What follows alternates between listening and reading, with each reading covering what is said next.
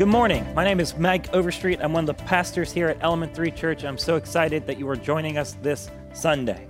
Today, we are going to move into week 2 of our series, Just Be, which we kicked off last week. And if you missed last week, I highly recommend that you go back and you catch up on our podcast or our Vimeo, Element 3 Church, because it sets the foundation for where we're going to go in this next season.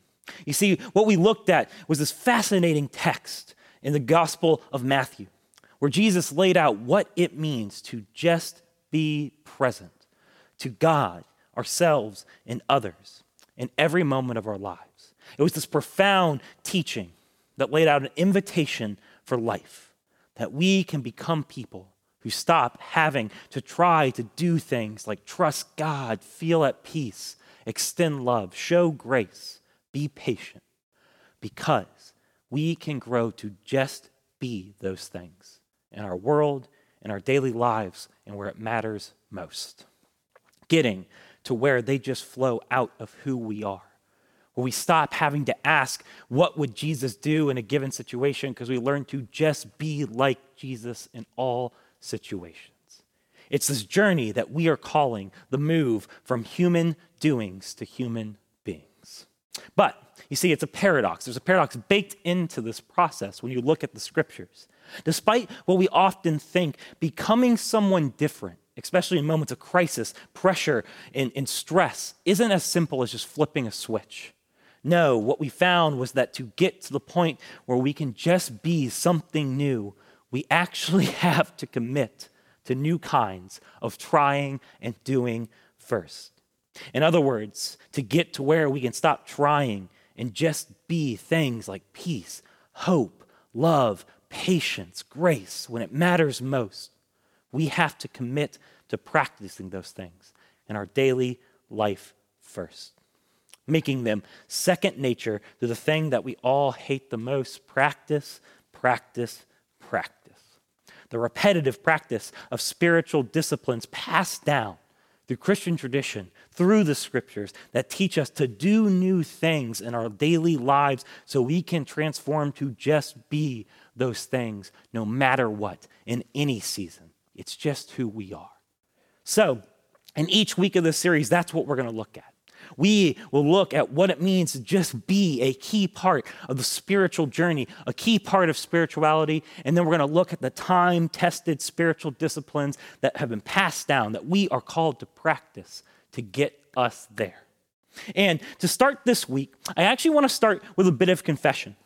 I want to talk about something that's unforgivable, that is just devastating to my relationships, especially my relationship with my wife. It is this dark compulsion, and that is I can't stop myself from analyzing and predicting out loud the endings of movies while I watch them. I literally cannot stop it. My wife hates it. It happened recently, actually, at this date night we had. I watched this movie Frozen with her. It's this cartoon, right? I'm not sure how I made it through 5 years of youth ministry without seeing Frozen, but I did. Let it go, whatever. But it's this animated movie about, a snowman, unicorns, all sorts of fantastical magic, adventures, singing about life experiences for no apparent reason, out of nowhere. All things that aim to do one thing: turn off the brain so we could sit back and get lost in a fantastical journey. But not for me. You see, for my brain immediately went to work doing what it always does, and that is collecting and organizing data, taking in characters' plot points, all for one purpose: to analyze it and to begin making predictions about how this movie was going to go. I started saying things out loud like, I bet the parents don't make it, which that's a freebie. The parents never make it in these movies. I bet the good guy is actually the bad guy. I bet the cute snowman character is going to have to sacrifice himself to save everyone else, even though there are no stakes in these kind of movies, so he's probably going to come back. I bet you that love wins in the end, yada, yada, yada. And I'm actually pretty good at this. I actually win more than I lose. I usually get a lot of it right. But apparently, the thing is, people hate it. You see, apparently, people want to watch a movie so they can stop thinking and just get lost in the story. And they actually don't want to watch movies with living, breathing spoiler machines running an internal monologue out loud for 2 hours. I don't get why, but I can't help it either way. See, my natural mode of being, the way my brain just naturally works, is to overthink. My brain doesn't turn off. And often what that means is that I just think through everything. And my life has often actually reinforced this behavior. It's helped me get ahead in so many things. It's helped me be good at my job. It helped me get through school. It helped me be really, really good at board games. This ability to analyze and predict behaviors and outcomes everywhere. But here's the thing. You see, as one of my favorite authors puts it, the Franciscan friar Richard Rohr, how you do anything is how you do everything. You see, what I mean by that is when left to my own devices, I can't decide when or where this overthinking, analytical, predictive mind is going to apply itself. I can't just turn it off. It doesn't just stick to movies, right? For example, without being intentional, I wake up and immediately start analyzing and predicting my entire day. Before I even finish my first cup of coffee, I have been thinking, I have been analyzing, I've been predicting, what am I going to have for lunch? What do I need to get done at work today to feel okay? What route am I going to drive on the way to work? And which podcast do I need to listen to so I can get ready for my sermon on Sunday? I've decided all of that, right? Or in the shower, maybe you'll appreciate this one, so maybe you'll relate. That analytical, predictive mind turns to conversations I might have someday with someone in my life. What do I mean by that? Well, it means I just imagine these conversations. And they usually aren't very chill. I know that's shocking if you know me. I usually imagine myself finally saying all the things I've wanted to say to so-and-so about such and such. It's these conversations I imagine having where I say just the right thing that proves I was right in an argument, that proves that they were wrong, and then they apologize and they change their behavior forever, and I am vindicated, right? I just play these conversations over and over in my head. Or, more seriously, that analytical, predictive mind turns on people in my relational world, at work, the people I should be helping, those different than myself. My mind, without meaning to, just starts analyzing, judging, making predictions about their lives, who I think they are, what I think they'll do, and then I act accordingly. You see, when left to my own devices, my mind is just insane by the time I leave my house. I call it the monkey cage. Each thought, each bit of analysis, each bit of judgment, each resentment I dwell on, each plan I form for my day, each anxiety is just one more monkey going into the cage that is my mind. And before long, what I find is that my mind just becomes a bunch of monkeys fighting, jumping, rattling around, doing what monkeys do in my head. Da-da, da-da, da-da. And believe it or not, when my brain is this all the time, it is not great for my relational and internal world. I mean, I get flustered when my movie predictions fall through. How do you think I do when the monkey cage is going and the plans for my life don't go as predicted? How do you think I do when someone disrupts me at work and I've told myself, I need to get this amount of work done today for me to be okay? How do you think I do when my loved ones don't do what I think they should do, given the data I have analyzed and the outcomes I think I have predicted? How do you think I do when those imaginary conversations don't go how I thought they would, or they never actually happen? Well, usually I shut down, I double down, or I get defensive. And again, my internal world and my relational world suffers for it. See, I've heard it said, and I believe it, the mind is a wonderful servant, but a terrible master. It's a great tool for understanding our world, but oh my goodness, what a mess it can make when it's all we use to live and navigate within it. See, for most of my life, though, I would have responded to that point by saying, well, what else is there? This brain, this monkey cage, this is who I am. What else would I use to navigate my world? And to that, the scriptures provide an answer. See, what they tell us is that there's something truer, there's something more real than the rattling of this cage, the rattling of this brain. Paul, one of the early leaders of the church, answered that question in this way in Romans 8, verse 6. He said, "The mind governed by the flesh is death, but the mind governed by the Spirit is life and peace." And I just think this is profound when you actually dive into this scripture. You see, the word flesh doesn't mean our skin. It's far deeper than that. It's better to think of it in Paul's ideas of the world as our human nature, our ego, the parts of us that want control, the parts of us that try to build our own kingdom in the world, the parts of us that try to take charge of every little thing. For me, it's the monkey cage. It's that brain that analyzes and predicts and tries to control. And look at what Paul says here. It checks out from my experience. It leads to death.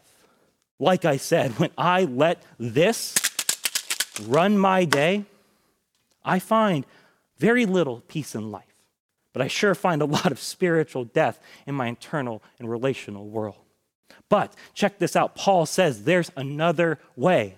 The mind governed by the Spirit is life and peace. And this idea is at the core of Christian belief, that in us dwells the Spirit of God, the personal presence of God seeking to guide us, work through us, governing our minds instead of that flesh, that ego, that monkey cage. See, when you read the Bible, you're going to find that what it tells us is that there is a Spirit that will guide us better than this ever could in the moments of our lives. But at the same time, when you read the scriptures, you're going to find the same old paradox. We can't get to where the Spirit leads us as our second nature unless we commit to practice. And that is what we will explore today. What it means to attune ourselves to God's Spirit, to practice quieting the monkey cage in our daily lives, so we can learn to just be centered on the Spirit within us, no matter what's going on in our world. And to begin, I want to look at this word Spirit first. It's actually one of my favorite words in the Bible. It is profound. It is this deeply poetic word that has such rich meaning. You see, in the Old Testament, it is the Hebrew word ruach, which is translated as spirit, breath, or wind. And it is intimately tied to God's personal presence and his work to create, animate, and sustain life. So for example, in Genesis, the first book of the Bible, it is God's ruach, it is his Spirit that speaks our universe into existence. And when God creates human beings, it says he shapes them from the earth, from the dirt, but he brings them to life by breathing his ruach, his breath, his Spirit into human beings to animate them to life. And when a creature dies in the scriptures, it is because God's ruach, his Spirit, his personal life-giving presence leaves them when they breathe their last breath. God's Spirit or breath is said to fill every creature's lungs, animates our world. It sustains our life. But there's more, you see. On one hand, the scriptures describe the ruach of God as being in all life. But it also says we can do things to connect to it more. You see, the Spirit of God is depicted as calling people into relationship with God so they can participate in his work to create, sustain, and protect life in his creation. It says that we can connect to it so it can work through us. It is the breath of God that keeps us alive, but it's also something personal, moving, calling, and leading. And the New Testament expanded this idea of God's dwelling and acting Spirit within us. You see, in Greek, it becomes pneuma, and it appears over and over again in the New Testament. For example, in Acts 17, Paul is teaching about who God is and how he operates in the world. And we find this profound vision of God's work in 17, verse 24. We read, the God who made the world and everything in it is the Lord of heaven and earth. And he does not live in temples built by human hands. He is not served by human hands as if he needed anything from us. Rather, he himself gives everyone life, breath, pneuma, and everything else. From one man he made all the nations, that they should inhabit the whole earth, and he marked out their appointed times in history and the boundaries of their lands. It's this image of God leading creation through his Spirit, whether we see it or not. God working through his Spirit to create, sustain, and direct the flourishing of abundant life all around us. The Spirit of God gifting life and directing life in its purposes, no matter what. But this is the fascinating part.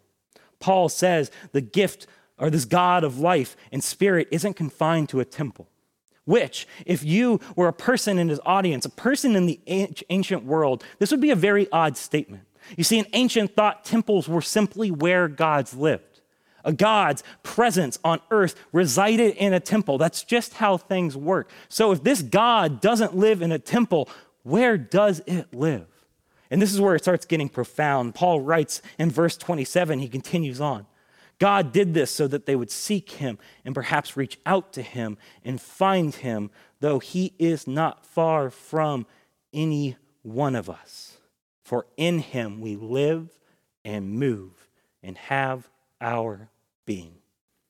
Where do we find this God? Paul says, look around you. We live in a world overflowing with life, which means we live in a world overflowing with God's Spirit.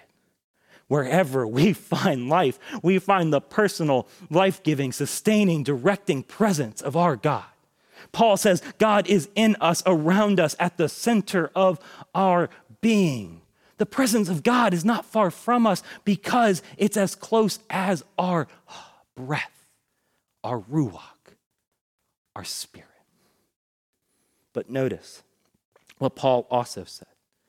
He says the Spirit is in us. It's where we have our being, but apparently it is also something we must seek, reach out to, and find if we want to be led by it in the world. And he actually goes on to expand on this in his letter to the small church in Galatia, where in Galatians 5:25 he says, since we live by the Spirit, let us keep in step with the Spirit. Apparently, we can have life, we can have breath through the Spirit, but we can at the same time be out of step with its leading and the way it's working in the world, the way it's creating life and peace in our world. And for me, this is all about that flesh, that ego, that monkey cage when I let it govern my life. You see, my mind is an excellent servant, a tool for learning, problem solving, getting stuff done, but it is a terrible master if I'm trying to find peace and life in my world. See, my mind tells me that it can analyze, predict, and manipulate its way to controlling people and events outside of myself. But the fact of the matter is, I only have control over one thing in this world, and that's myself. And even then, I often don't have control of that because my brain is so out of sync with reality. As my mentor told me, when this monkey cage starts going, do this one thing. In your mind, put a hula hoop on the ground, step inside of it, and realize that that's all you can control in this world. If it's not inside the hula hoop, you have no real control over it, period. End of story. And that centers me back in reality. My mind also tells me that it will build my kingdom in the world, a kingdom that will be good for me. But here's the problem. My mind's perspective on people and events is so limited and it's so biased. It's so self-centered. My mind, by the nature of it, only really knows my own thoughts, experiences, wants, and desires. And thus the kingdom it tries to build is only ever going to be focused on me. That monkey cage is about me, me, me. And when that's governing my mind, I don't know about you, I don't find life or peace. But there is another way. You see, we are told that we can connect to God's Spirit the Ruach of God dwelling at the center of our being, this vision of surrendering ourselves to the pneuma, to the Spirit's guidance, emptying our minds, letting it be the tool it was made to be, not the master. A mind governed by God's presence, centering us and directing us into what it's already doing all around us in the world, creating and sustaining life and peace wherever it's found. But alas, as I am sure your analyzing and predicting minds could have expected me to say, we can't just get centered on that Spirit without the thing we hate most. Practice, practice, practice. How can we expect to connect to and hear the whisper of the Spirit at the center of our being if all we can hear is the rattling of the monkey cage? If we've never once learned to quiet the monkey cage, to quiet the ego, to quiet the mind. If, without thought, any time we get still and quiet, our mind takes over. I need this. I resent that person. I must do this today. I, me, me, me. It takes practice to quiet the monkey cage and learn to just be centered on something bigger than ourselves, moving inside of ourselves. And at this point, I want to close by just getting really practical. You see, I want to share a practice that I personally use every day, that was taught to me, that has helped me to be more centered than anything else I've ever practiced in my entire life. It's unoriginally called centering prayer. And it's all about the quieting of the monkey cage and the centering of ourselves on the Spirit of God moving in us and around us. And I just want to walk through what it looks like, because this is a profound practice. Here's what you do. First, you do it at the same time, in the same place, every day. Make it a daily routine. Make it non-negotiable. Because be honest, if you're anything like me, if I don't make it non-negotiable, I won't do it. That's why we use words like discipline and practice, because if we don't commit to it, we will almost always find reasons to do something else. Do, rather than to sit still and just be. So, I do it alone at the kitchen counter first thing when I get up in the morning. And I do it in the morning because if I don't get centered in the morning, if I don't find peace when I begin my day, then how could I ever expect to find peace or find that center once my day actually starts going nuts? If I don't find those things first thing, then I won't find them when things really pick up. The monkey cage will own me. It will eat me by lunch. So first thing. Second, the length of it. I do this practice for 20 minutes, but to start, I recommend you start with 3 minutes or 5 minutes and work your way up. You want to build to this. Trust me, you'll see why when you start. Third, what you do. You pick a holy word. One word that reminds you of God's presence. Don't overthink it. It's not about your intellectual brain. It's just something that makes you feel connected to God. Just pick one that connects your heart to God. Mine is Abba, which means Papa in Scripture. It's this loving term that Jesus uses for the Father. Others pick things that are more mysterious, like Yahweh, or more comfortable, like Jesus. I know a couple of people who use words like surrender, peace, love. It doesn't matter what it is. It just needs to be a word that gets you in that connection with the Father and the Spirit. Next, you get still and you get quiet. A lot of prayer is about talking or asking things of God, but not this one. No, this one's about listening and opening our minds to what the Spirit is already doing around us. So sit down, shut up, and get still. And after that, it's a very simple practice. You close your eyes. You acknowledge that God is present in that space. God, your Spirit is here because you are everywhere in you. I have my being. And then you breathe in through your nose. Follow your breath, and you breathe out through your mouth. Follow your breath out. And after you exhale, you say and focus your whole mind's attention on your holy word. The goal is to clear your mind fully, only focusing on your breath, the Ruach of God coming into you, the Ruach of God leaving you, and then his presence with you through that word that reminds you that he's there in spirit, Abba. And each time a thought comes and this monkey cage rattles, you acknowledge it with non-judgment, whatever that thought or that feeling or whatever that intrusion is, you just acknowledge it with non-judgment. I get it, my brain, you want to think about that, we're not doing that right now. And then you dismiss it. You let it go. You let it pass through you. You give it to God. And here's the key. You return your attention to your breath and God through that word, Abba. And then you just repeat.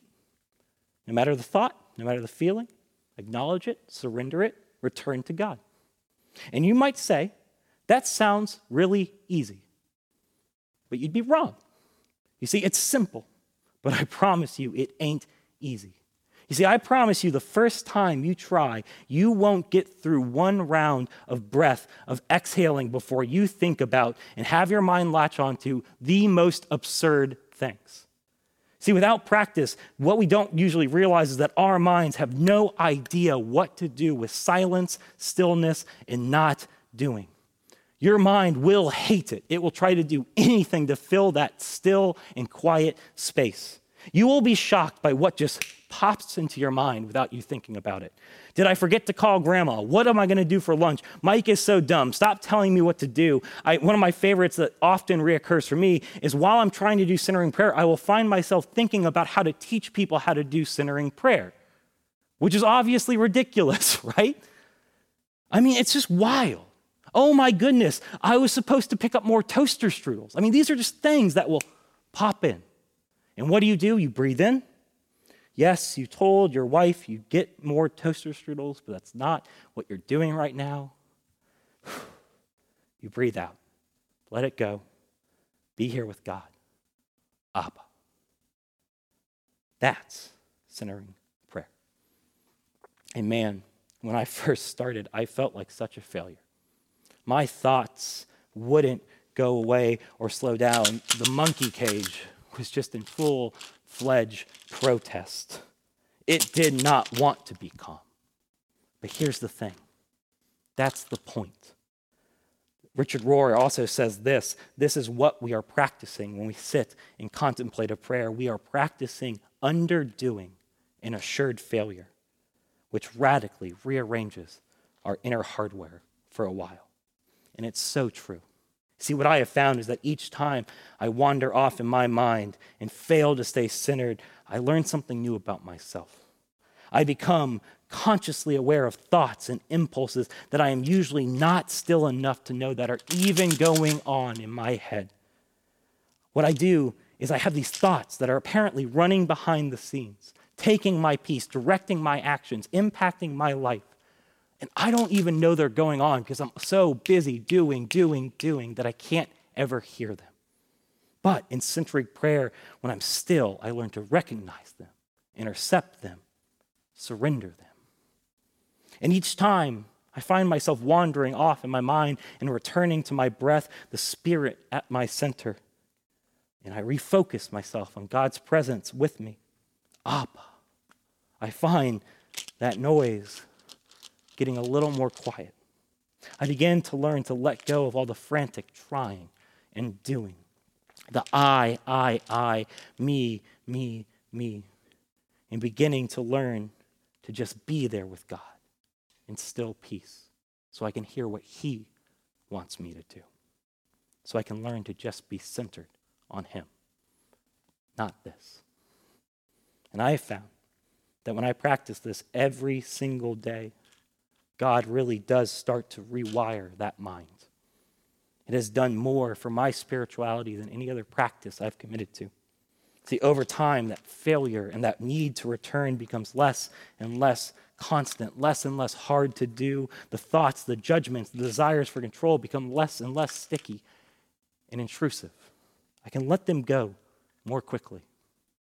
And on some days, the monkey cage is quieted all together. God stills it. He empties it. He pours it out, and he opens me to what he is already doing around me. And throughout the day, as it starts to fill again, what I find is that I found that peace and that breath and that spirit at the beginning of the day, and all I have to do to empty it out is return to that center. And ultimately, what I learn is that I can just be centered on his spirit in me. And I can get out of his way and let him work through me to do more than I ever could. And for me, with this, that peace in life is truly a miracle. So, where do you need to learn to just be centered? Where do you need to learn to find the Spirit moving within you and around you? Where do you need this practice? Amen.